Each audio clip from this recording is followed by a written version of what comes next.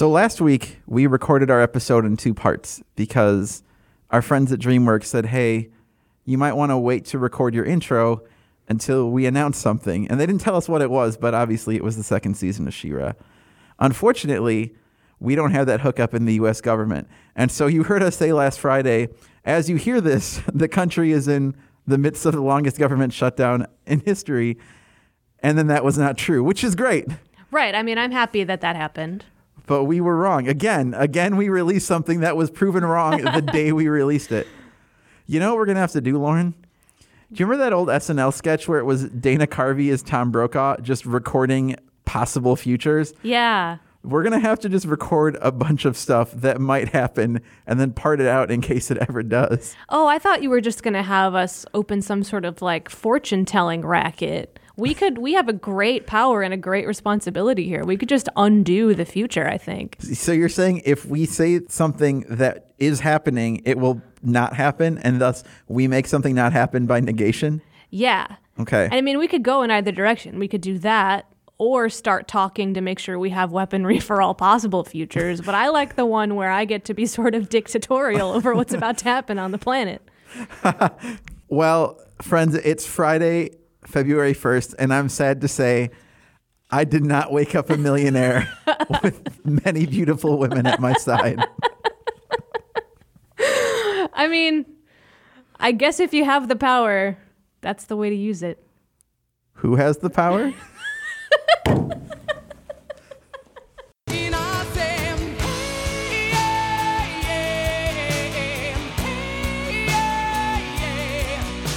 Hey everybody, welcome back to She-Ra Progressive of Power. Once again, I am Eric. And I'm Lauren. And guys, we're going to keep the party train a-rolling. Last week we had a guest from DreamWorks, this show called She-Ra and the Princesses of Power. Lauren, have you seen that show?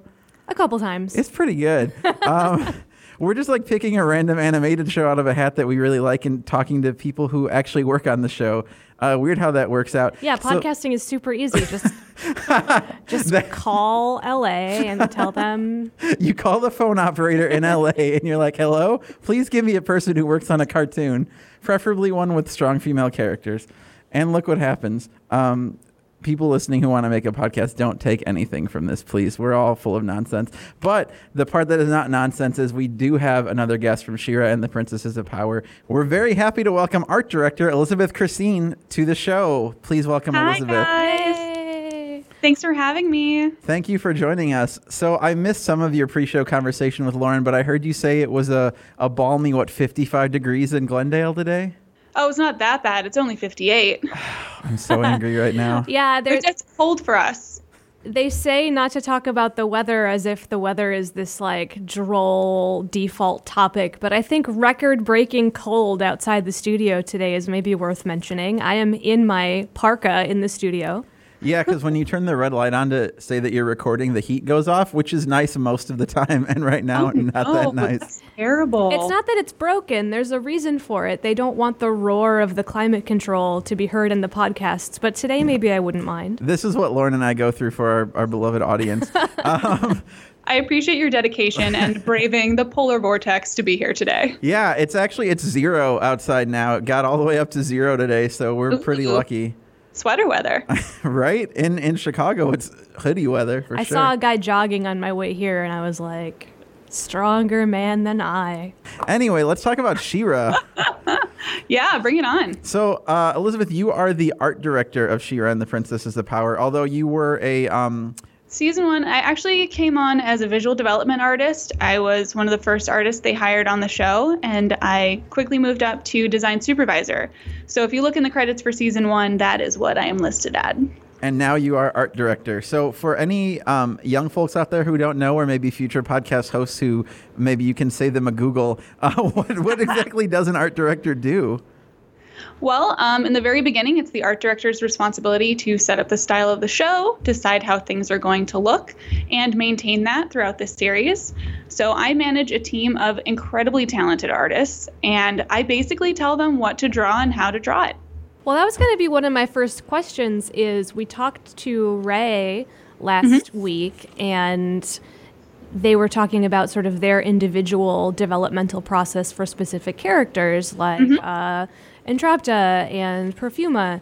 And so is it part of your job to make sure all of the characters and sets sort of look like they come from the same universe? And how does one do that?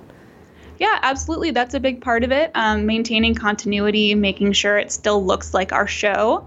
I like to give, the designers as much freedom as possible. So if they have a great idea, as long as it fits within our world, I absolutely encourage it. A big part of my job is to make sure the designs work with the story, because at the end of the day, we're trying to tell a good story, and we want everything we design to fit that and make it better. So I was watching this episode last night. The Beacon is what we're talking about today. And one of the things I noticed thinking about having you on today was that each of the sort of worlds or areas within the world has a different, dominant color. So the Whispering Woods was very blue. The Fright Zone's very green. I would love to hear just sort of you wax philosophical about choosing the color palette of this show, because it's such a strong part of its identity. Oh man, I love the color palettes we do in this show. I'd really have to give credit where credit's due. That was all my predecessor, Lamb Chamberlain, who set up these color palettes.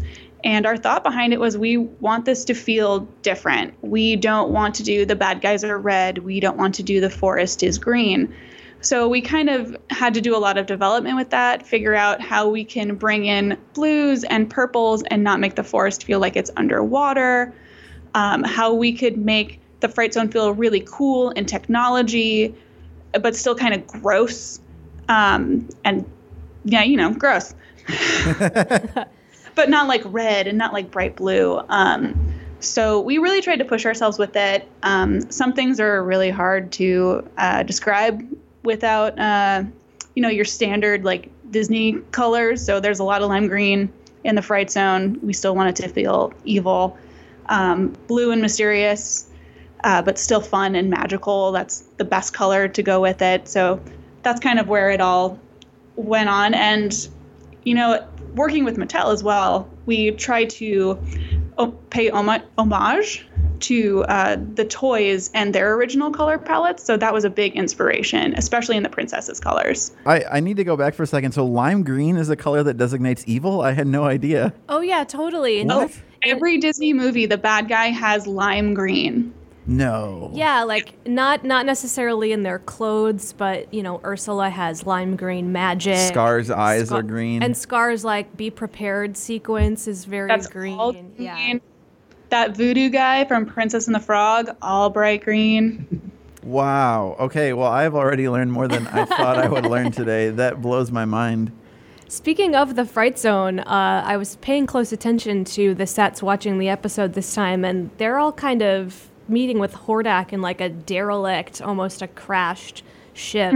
So you're obviously trying to tell stories with the sets. What stories were you trying to tell with the sets in this season, and maybe what stories are you hoping we're looking at in the future?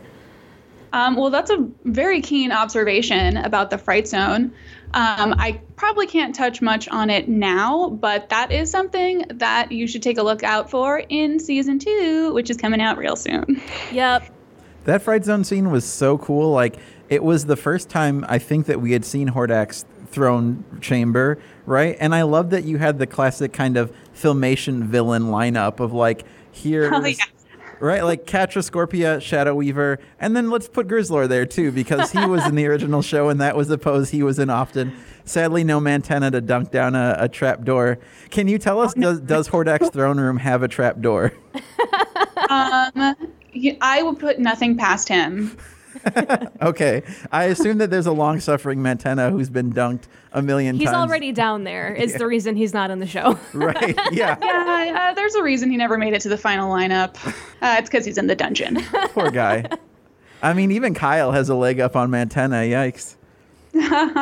Everyone loves Kyle. Well, that's true. That really worked out. Yeah, I found that out for sure after our last episode. There was a lot of Kyle tweets happening. Oh, I know. Well, you pick the one, little blonde white boy, and the internet just runs towards him. Oh, no.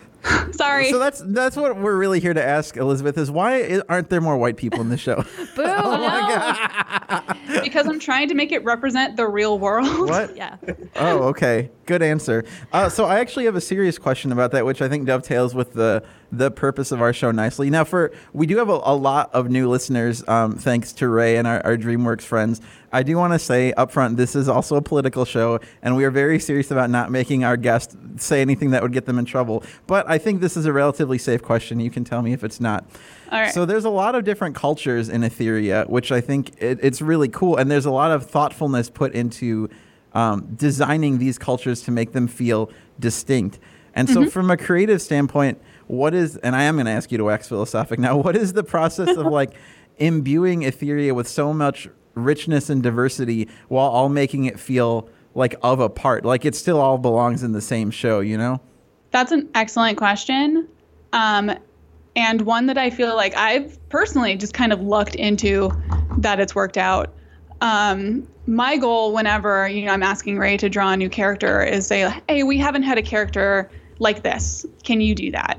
And usually they do. And they're the most thoughtful person, honestly, on the show when it comes to representing different cultures in a mindful and accurate and sensitive way. There's been a lot of times where we've had to change things. I can't tell you all the cool things we've had to change. Season 2, I'll tell you, but just like adjusting skin tones or adjusting a style of clothing, or even just making someone purple because we don't want to offend anyone. So we've been trying so hard to represent as many cultures as we can, and represent diversity without necessarily offending anyone or misrepresenting a culture that already exists in our world. Like I'm fascinated by, I don't know if they have a name, but the kind of like deer creatures who we see in the woods in the first episode, like they're almost like indigenous art is very cool. Yes. Mm-hmm. The Thamorians. Oh, those are Thamorians. Okay. Yeah, they're little deer people. Awesome. And I think a big part of it is we just get really excited whenever we get to create a new world or a new village. Originally, we wanted to, explore all of Etheria, a new place every episode, which is just impossible in animation. So anytime we get to introduce a new character, a new culture, we really want to take it as far and make it as exciting as possible. Well, that's a great point, too, because like the economy of animation, I think, and we love them, but it would be remiss not to say that Filmation, one of their biggest drawbacks is that the economy is very apparent. Like, they have 3 to 5 voice actors and a bevy of stock animation that gets reused every episode. And I think the new show is so beautiful and smooth that like I don't notice when things like that are happening. I think a large part of it is that every main character has their own actor or actress who really like embodies them with love, but also the art, I don't know, like you're telling me that there was restrictions on what you could draw, and I'm like, I don't know, it all looks great to me. Great. I love it. We always want to do more than we actually can.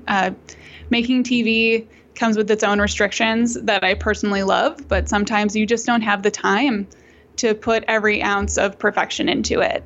I've been doing a lot of looking at the sort of tech and look and feel of the first ones.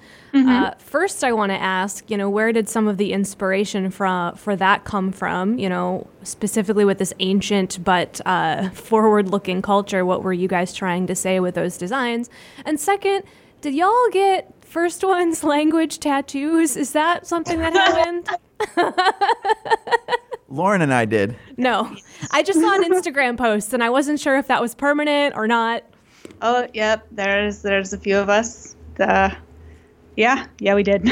I love that. It was so precious. Yeah. Well, to answer your first question, the technology of the first ones, actually, my art director, Lamb, told me when I was working on the very first ones designs that their style emulated hipster geometric tattoos. So that's kind of where it came from. But we really wanted something to contrast the organic nature of Etheria, because it's wild, it's magic, it's very curving, it's curve into curve. So we wanted to bring in a straight aspect to conflict with it. Speaking of the backgrounds, my biggest thing that I do while I watch She-Ra now is I'm looking at the who's in the paintings in the background and who's in the pictures in the background. I'm there. Pardon? I'm in there. Yeah. In prom? Yep. Every member of our team who was on the show at the time is in that episode. Okay, confirmed. We were unsure about that in the Princess Prom episode, but that is true. I was curious about, what helps you for fun in terms of self-insert, but also in terms of lore, like nuggets that you're trying to put in. What helps you make those decisions? Who gets to be in the murals and in the background scenery? I leave that up to the designer. So, for example, the cat painting in Entrapta's episode, that's my cat. I drew it. Aww. I demanded that she be in there. But I really like to let the designers just kind of have fun with it. Sometimes you work so much and take things too seriously. I encourage people to hide whatever they want in the background. My only rule is no dicks. That is the loudest I've heard Eric laugh, I think, while recording ever.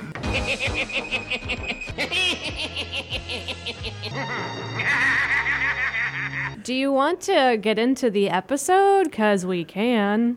Oh, yeah, that thing we're supposed to talk about. Tight. Cool. So we're talking about the Beacon today, as Lauren mentioned. This is part of the multi-part episode that ends the season. And this is kind of the middle of it where, well, I'll do the recap after the fact. We all know what happens in the Beacon. Hey guys, here's my recap recorded in my apartment after the show. Episode 10, The Beacon. Blaming themselves, the princesses question the alliance. Meanwhile, Glimmer is hiding glitches from her mom, and Adora is worried about her training. Do you know that I did a semester of radio in college? Could you tell by my awesome voice? Got some 9 Inch Nails tickets to give away. All right, let's go back to the show. So the Beacon's great. Again, just like last week's episode, it really does a great job of contrasting sadness and serious emotion with some really funny, joyful, lovely moments. Oh, thank you. I mean, this episode was definitely a challenge for us. It's a lot of exposition. It's really setting up 111 in a lot of ways, and kind of bringing us down from the emotional roller coaster that was Prison Break. I definitely think this episode has the saddest sequence in it for me, which is all of the kingdoms sort of closing themselves off. The alliance breaks and we see the ice crawling up and the waves crawling up and everyone just putting up walls. And particularly seeing that through Glimmer's eyes, I just found that to be the most devastating part of the entire season. For me, I think the part that hits hardest is... So Angela, I called her Angela. Oh my God, Angela. Angela, my favorite. Angela insists that Glimmer have dinner with her after this kind of harrowing experience, and kind of for the first time we see Angela lose it in not like a commanding way. Like she just kind of gives into her emotions and confesses that she feels that it's her fault that King Micah is dead and. Oh, it's just that scene hit me real hard. I'm surprised that's not your scene of choice, actually, Lauren. Well, I'm on Team Angela, always. I talk about her every episode. I will say her confessing sort of that she just wanted to talk as she pushes everyone away from her with her yelling and emotional outbursts. I just relate to her. I feel so bad when... someone's grief and someone's trauma, has clearly not been processed in a healthy way, but they still have to uphold their duty and they still have to uphold their relationships. And Angela's just a beautiful character in this episode, for sure.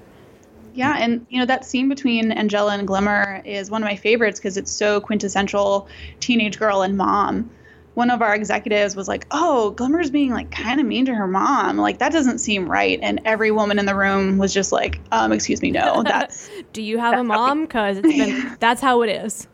Yeah. So I really appreciated in our story them having a moment to be vulnerable with each other and really make a connection and really be mother and daughter and not be a rebellion fighter and a queen. They do. Who is it? Bo points out that Angela's playing the queen card to get Glimmer to dinner, and it was nice to see those walls come down. That was my favorite line. And also, I'm the queen, and I can make you. There was a scene, it might have been that one, but there was a moment this episode watched through that I caught that I didn't catch before, which is Glimmer and Bo and Adora, they go off to Glimmer's room so Glimmer can recharge. And just as they're moving away from Angela, Adora looks back and says, "I'm sorry." She apologizes to the Queen. And that just dual loyalty, like I'm loyal to the rebellion, but also my friend. There's just that tiny moment of conflict in Adora, and I'm glad I caught it this time. It's very special and well done. Oh yeah, this episode's all about guilt. I think every character feels it at some point. I mean, they all feel responsible for Entrapta, especially Adora, even more so Glimmer. I love that you actually get to contrast the Angela Glimmer moment with Shadow Weaver and Catra. Yes. Except it, like, they had their moment and they were just two ships passing in the night. Like, they could have been chill and it didn't work out.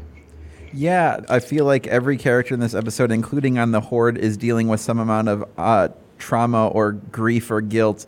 And I think that Shadow Weaver Catra scene is one of my favorite in the whole season. Because for a second we see Catra try to be real. I think because she sees her own experience in what Hordak did to Shadow Weaver.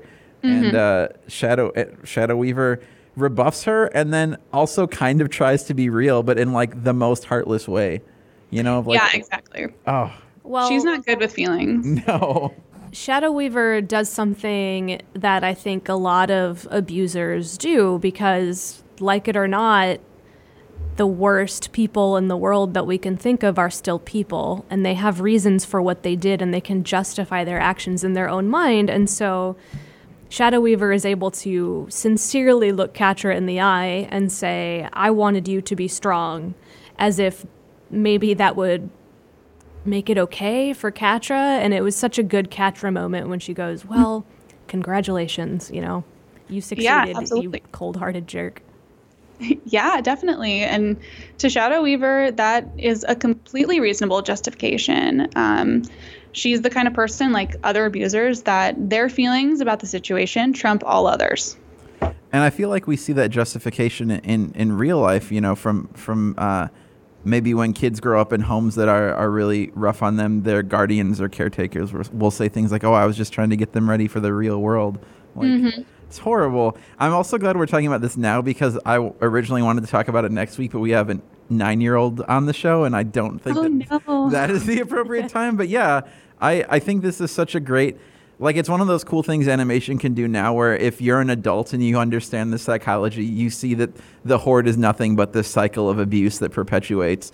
But as a kid, you still understand, like, oh, Shadow Weaver's real bad and she means business. Yeah, absolutely. I really appreciate that people have recognized this abusive nature in this character because I think it's really easy to write someone off like, oh, that's the bad guy, they're being mean. But there are people like this that exist everywhere in everyone's lives. And it's important to be able to realize that they are toxic. And even though they think they're right, it's okay to stick up for yourself and be a strong person without them. Yeah. But, also she is being abused by Hordak. And he's kind of the guy at the top of this pyramid of abuse. And that's horrible. But I think it does a nice job of explaining without excusing, where you understand where Shadow Weaver's coming from. And that's really cool.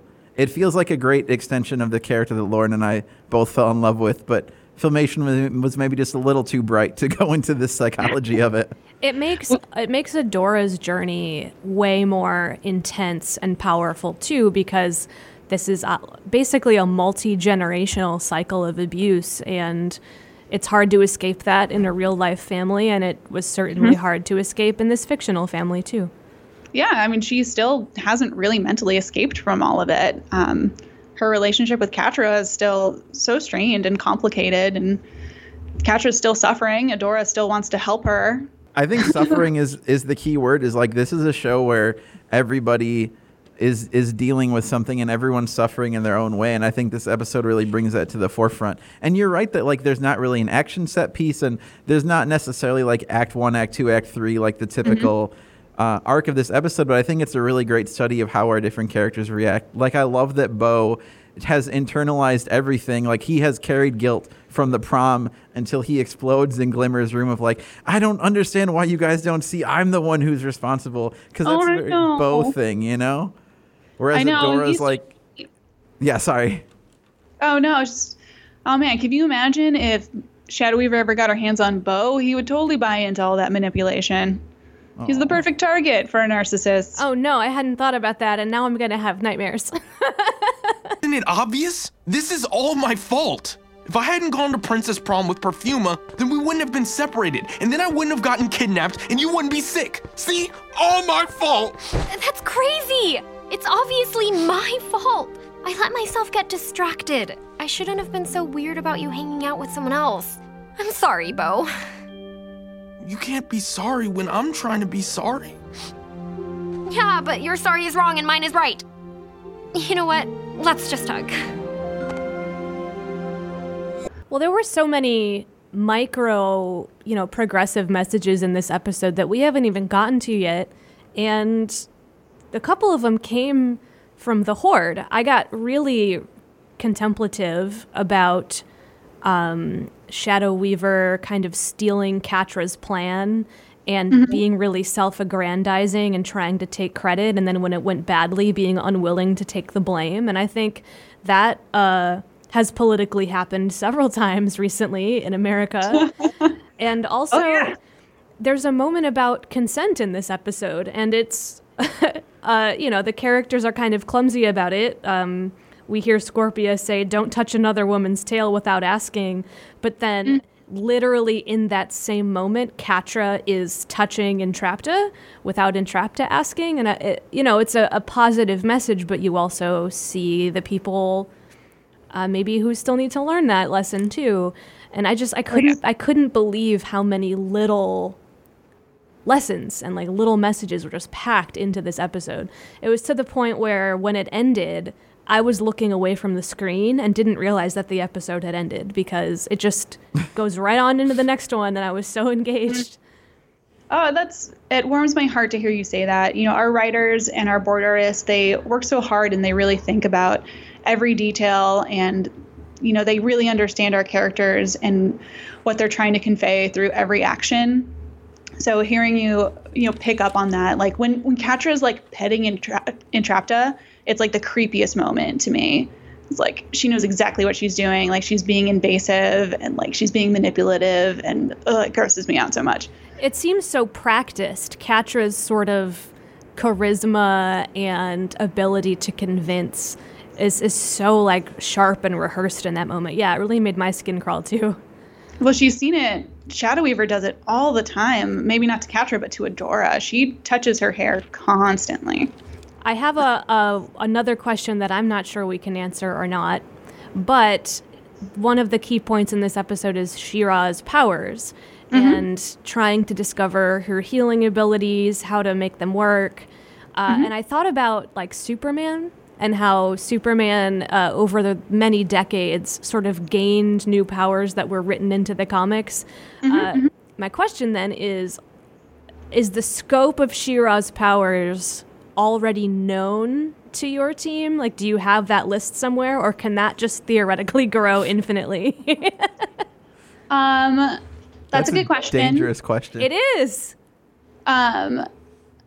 So in the scope of the show that we have planned out, we've reached the end. So we know everything that She-Ra is going to do. That being said, the best thing about this magical world that we've created is there's always new ways to make magic. Follow up, who would win in a fight between She-Ra and Superman? Please don't answer that. The first He-Man narrative appearance was in a Superman comic. Did you know that, Lauren? I did not know that. That's not a thing I would know. Yeah. Weird. Why am I the guy who knows that? Fun fact. Yeah, I think so. Well, that does make it interesting now that He-Man, Masters of the Universe versus Injustice is a thing that's happening. Knowing that history actually does color that for me. I don't mean to make fun of you because you're a nerd, but it's still a pretty cool thing to know. Thanks. Knowledge is power. Keep learning weird trivia. Yeah, it's kind of all right. Just for like 30 seconds, I'm going to recap this. So basically, Superman gets teleported to Eternia for some reason, and Skeletor tricks him into thinking that He-Man is the evil overlord, and Superman is so ready to trust Skeletor that they team up to fight He-Man, and then Skeletor turns on them both. It's pretty tight, but also really bad. So he meets a blue skeleton man, and he was like, you seem on the up and up. Well, he's Superman. He overcorrects by being, he's so not prejudiced. We don't judge books by their covers here. Right. Maybe that's a cool, chill skeleton man. You're right. That was very presumptuous of me, and I take it back, and I apologize. Plus, if you see, a big, blonde, muscly guy I in a hate them loincloth. immediately. Right. Who lives in a skull You're that castle. guy. Yeah. Come on. Okay, why doesn't Skeletor live in the Skull Castle? That's my problem. I've always wondered that. Wasn't he It doesn't supposed seem like a good guy castle. I feel like he was supposed to originally, and like Castle Grayskull is like his home, and he's trying to get back to it. He's been unhomed by He-Man. Man, Oh no. there's got to be like an entire fanfic genre where He-Man is actually the bad guy and Skeletor's just trying to get his piece of the pie. I'm sure. Hey, no matter what side you're on, they always think they're the good guys. So, That's what a great villain is. oh yeah. It's so fun, by the way, that like we see almost nothing of Hordak in season 1. It's so centered on Catra and Shadow Weaver. And I love that this foreboding evil is lurking in the background. Because Lauren and I have talked about how in Filmation, like, after every episode kind of ends with a She-Ra Hordak battle, we're like, all right. Hordak shows up and turns into a train or whatever. Oh my god. Yeah, where do you stand on Hordak's transformations? Will we be... No, please don't answer that. No, Do answer it. I must know if he turns into a train. to my knowledge, there is no Hordak train Dang. in any coming episodes. Nor does he snort, which is That's fair. the most unintimidating thing for a evil supervillain to do, in my Yeah, it opinion. is like they took a dart and just threw it at a dartboard for like, what are his quirks going to be? Yeah, Found him. truth. Yeah, some of the voice acting, back in the day. Well, when you Really- only have really- 3 or 5 people, they have to pull some weird voices out of themselves. Well, I've said it before, but I think one of the huge strengths of your iteration is that we get characters who are really just there to sell toys, like a Scorpia, or who didn't even have a toy, or an Entrapta, and then you give them to just one actress and let them make them their own, and all of a sudden we have like real pathos and like Entrapta coming to realize that, did my friends leave me behind? Like, no, that can't be right. And she plays that scene like with such subtlety, so much so that actually the first time I didn't think it was an effective performance, and then watching it again, I'm like, oh no, I see now with the manipulation why this is delivered this way. But like in the old show, that would just be Melendi Britt trying to keep up her accent long enough to sell the line, Yeah, absolutely. And the voice cast on our show, I am such a huge fan of. They've done such a great job. And, you can draw a character or write for a character until the cows come home. But when you hear their voice, that's when they become real. And their performances has actually shaped the stories that we've told. Catra is largely influenced by AJ and the performances she brings to those readings. Some friends, they left you and they're not coming back. Isn't that just like Adora? She left me behind too, like I was nothing. And me. I mean, I didn't want to go, but she could have at least asked. Adora got her precious bow and glimmer back. All these princesses care about is people who are just like them. But you're not like them, are you? Elizabeth, let's pause for a second. I didn't get to ask you, what is kind of your favorite part of working on the show? Like, do you have a favorite character that you've been drawn to? I asked Ray who their like children were. Do you feel like you have any children? It's hard because they're all our babies, and I love all my children equally. Right. Of course, yeah, right, of course. I have to say, my favorite character we have not met yet. I was going to put that in my list of questions and just knew that I couldn't, was, are there going to be new sets and new people to look forward to? But of course there are, and you can't tell us about them. All right, I'm going to ask this, and you can tell me if this is out of bounds. Is this character that you're speaking of animal, vegetable, or mineral? No. Is this character one that exists elsewhere in the lore, or is this a new creation? can I speak to that? Because I feel like every character we introduce on the show is from the She-Ra, the original series. So, but it's like all other characters that we've introduced, that's a dramatically new interpretation. Cool. That was So I will answer your question with a non-answer. Eric's already smiling. You gave him plenty of information because now he gets to go through the She-Ra Bible and look at all of the characters it could possibly be. Oh yeah, I have a character encyclopedia. You know it. I want to tell you everything. I'm so excited. I'm thrilled that they announced season 2 before I came to talk to you, because I am so stoked on season 2. Making TV shows, especially animated ones, it takes a long time. So start to finish, it's about a year to make one episode. So I've been waiting for people to see this forever, at least a year, I would say. It feels like forever. This is, after season 1, we really figured out our characters. We kind of set up the relationships and the stories we want to tell. We figured out what we can and cannot do in terms of getting designs done and getting things animated that look very good. So in season 2, we see some really cool places. We get to meet some fun new people. We get some new painters. Everything starts looking gorgeous. I shouldn't say that because that sounds like I'm tooting my own horn, because that's when I started art directing. But there's really great stuff coming that I'm so stoked. So I think that's such a great point, and we talked to Ray about it too. So you've sat on this for a long, long time. Mm-hmm. And while the team was sitting on She-Ra and the Princesses of Power, the world was morphing into a place that desperately needed this show. You probably saw the writing on the wall a little bit in 2015 or 16, but boy, by the time this dropped, we needed it. Did you have a sense of how it would be received? We had hopes. When we were making this, we were really filling a void of what we wanted to see, what we wish we could have seen in cartoons growing up when we were young and impressionable. We didn't think we would need it as much as we did. The day after that election, it was 10 in the morning. We were in the writer's room.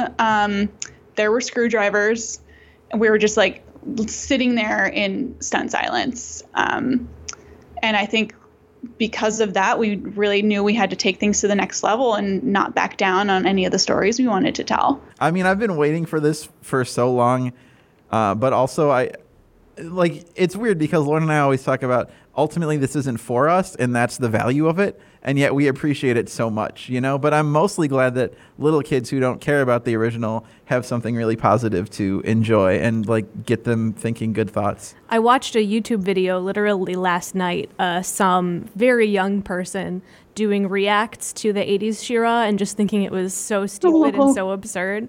I'm like, no, they're all good. They're all good. Oh, well.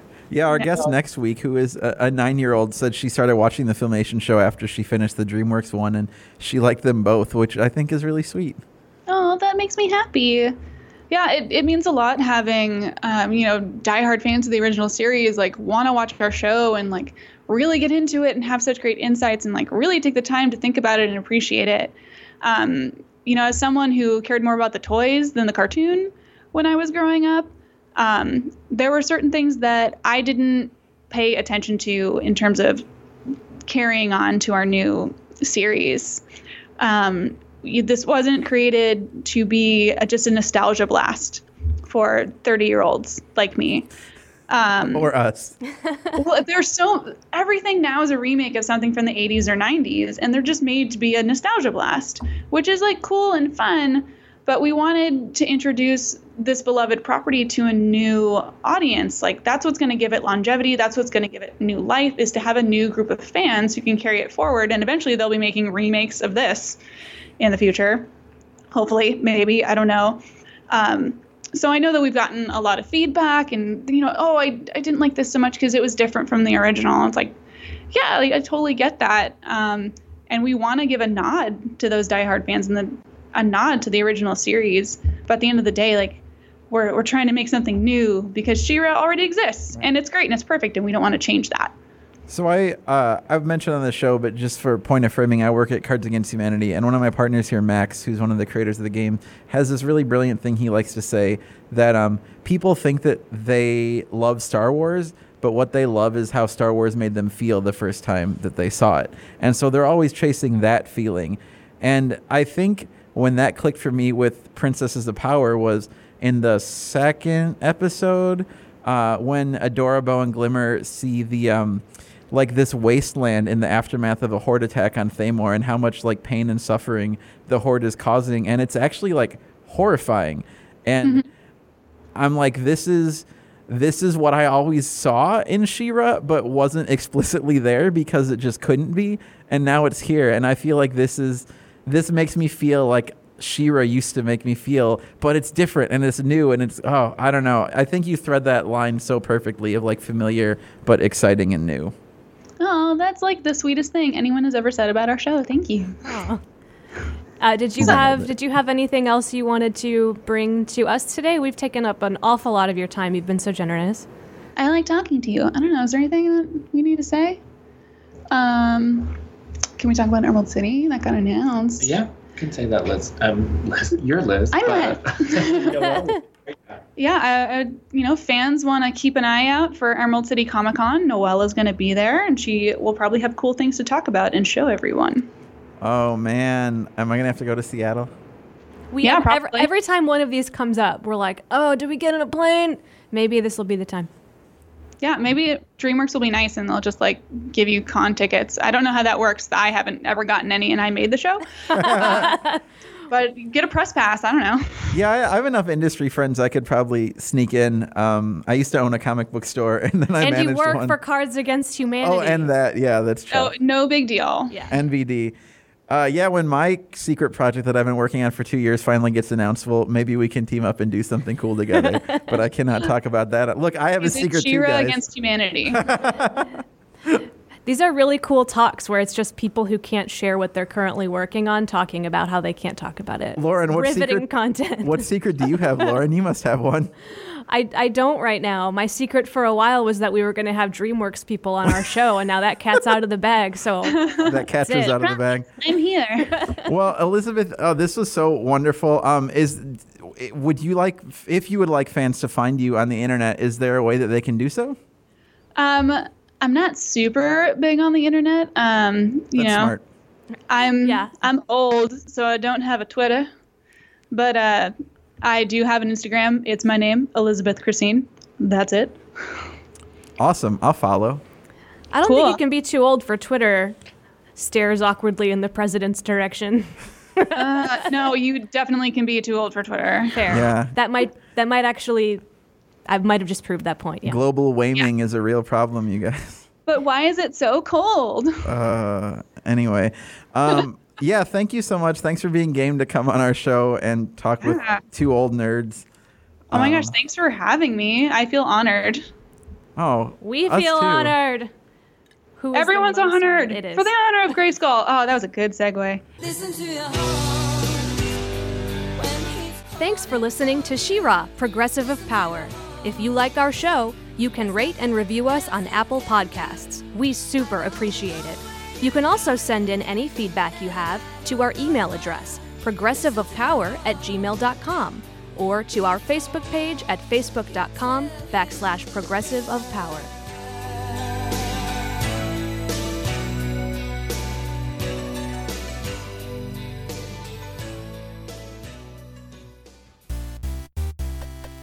This podcast has been produced in association with the Nerdologues. To find out more about the Nerdologues and their shows, visit www.nerdologues.com or facebook.com/nerdologues. Thanks for listening.